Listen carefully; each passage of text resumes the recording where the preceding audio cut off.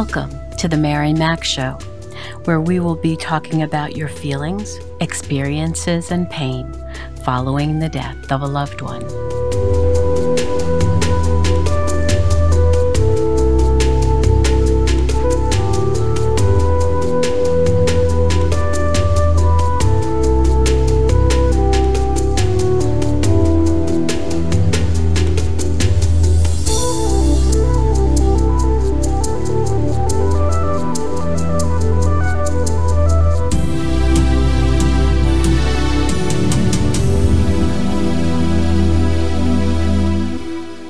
Good morning, good afternoon, good evening.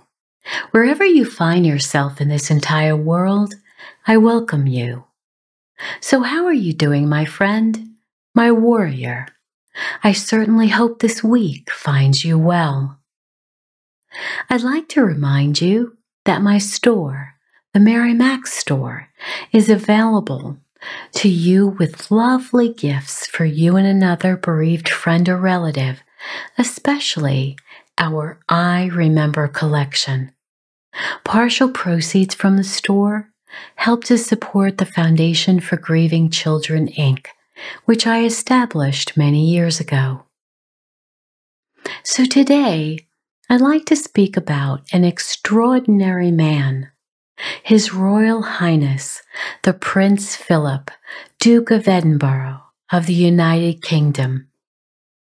Married for 73 years to the longest reigning monarch in the world, Queen Elizabeth II of Great Britain. Philip was born on the kitchen table of his family's villa in Corfu, the fifth child and only son of Prince Andrew of Greece in 1921. He had 4 older sisters. Just after Prince Philip was born, his uncle, the King of Greece, King Constantine I, was forced to abdicate after the Greco-Turkish War from 1919 to 1922. Prince Philip's father, Prince Andrew, was working in the army at the time and was accused of treason and exiled.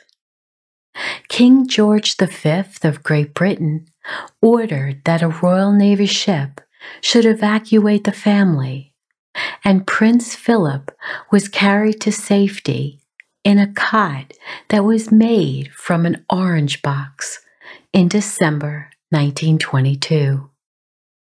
He was just 18 months old at the time. The family fled to Paris, and he would attend boarding schools in Paris, Germany, and Scotland.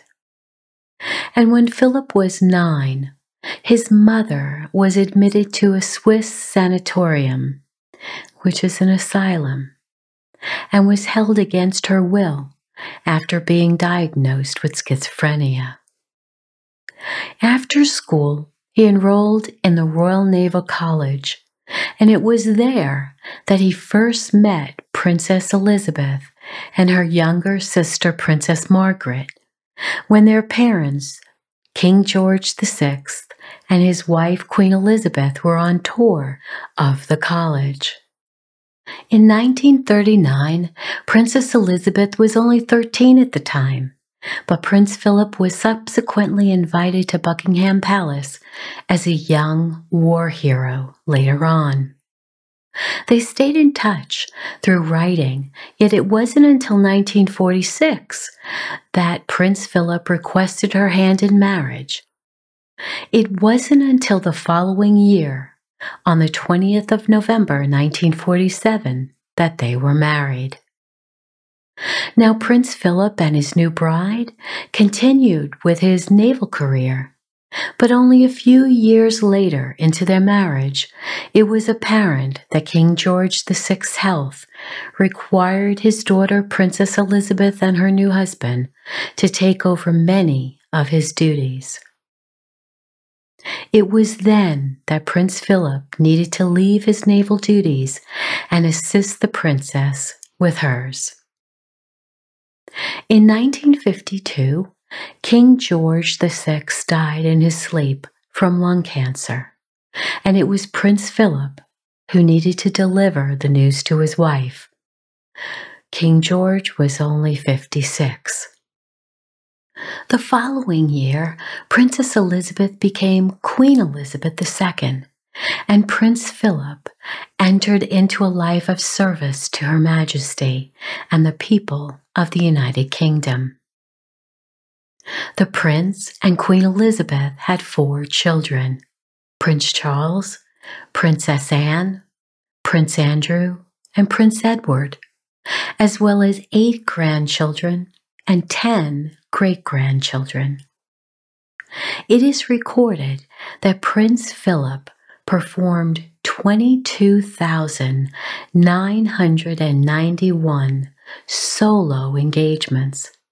He took 637 overseas visits, made 5,493 speeches, and wrote 14 books. For me, that is impressive enough. But what is truly amazing is that he was married to Her Majesty the Queen for 73 years. 73 years! And once she became queen, served as the longest-running consort for 68 years. Now, I don't know many couples who were married that long. Have you? So I've been thinking of Queen Elizabeth since Prince Philip's death last Friday, April 9th, which ironically happens to be my own birthday, and can't imagine what she must be feeling at this time. Now you might think that just because she is a royal, that she might not have the right to be feeling the same grief and pain and overwhelm that another widow would feel. And I believe that not only is she entitled to those feelings, but the emptiness from the loss of his presence after more than 7 decades would be unbearable. Yes, she might not show it publicly, but quietly, when he isn't there for her, she might feel such a void, such a loss. When you've spoken with someone almost every day of your adult life, and they are no longer there, how could you not feel that void? As we all know, at the beginning of our grief and throughout the funeral and burial, we are surrounded by all our loved ones who flock to us for support. But when they all go home, it can be exceptionally lonely. A new life begins whether we want it to or not. We don't prefer this new life. We want the old one we had before. That was more comforting, more secure. It's all we knew. Now we really aren't sure what it's supposed to be without the love of our life.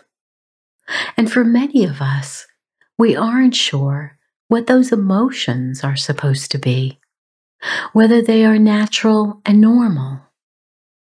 And while we might have experienced the death of another loved one, losing your spouse, the closest person to you, is a different grief. It is the most personal, the one you more than likely shared all your secrets and dreams with. And as you grow older, you leave your parents and make a home with your new spouse. Your children grow and leave to build their own homes. But it is your spouse you live the majority of your life with, if you're fortunate. And Queen Elizabeth and Prince Philip were so fortunate. Certainly no relationship is perfect, but to be able to spend 73 years with someone who was always supporting you in your role as monarch is not something anyone else has done.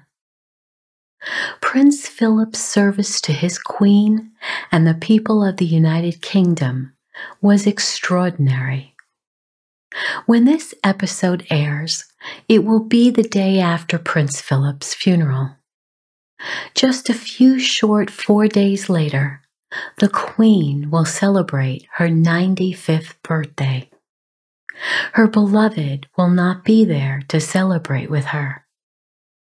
I certainly hope her family will be. In Britain, the tradition is that the monarch celebrates her true birthday, which is April 21st, 1926, and also in June at the Trooping of the Colour, which is a formal ceremony. In 1977, at her Silver Jubilee, I happened to be visiting London with my parents. It was an amazing ceremony performed by regiments of the British and Commonwealth armies. I was so in awe at how they were all walking in unison. So the Queen gets to celebrate her birthday twice each year. Also in June, on the 10th, would have been Prince Philip's 100th birthday. I have to say, I felt so sad that he didn't make it to his 100th birthday, just 2 months shy. So the next few months will be exceptionally trying for the Queen, with her birthdays and Prince Philip's approaching. So we send our deepest condolences to Her Royal Highness, the Queen Elizabeth II, and her family. We are sending you our love, and please know how much we're thinking of you. So now it's time to get up and dance, dance, dance. And I know you might think this is really silly, but please just do it for me anyway, okay?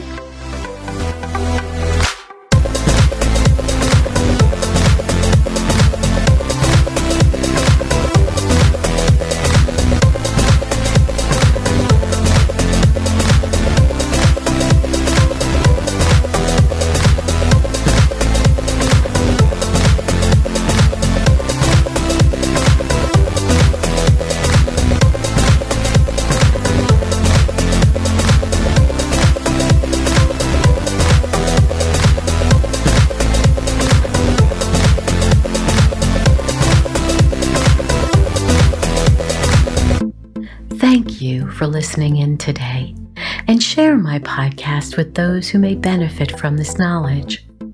Remember to write 5 things in your journal each night that you are grateful for. Please subscribe to my podcast and rate and review at www.themarymacshow.com. Sign up for my private email list there so we can stay in touch. And you'll receive my free ebook to immediately download. And as always, remember to be happy because you deserve to. I'll speak with you again soon.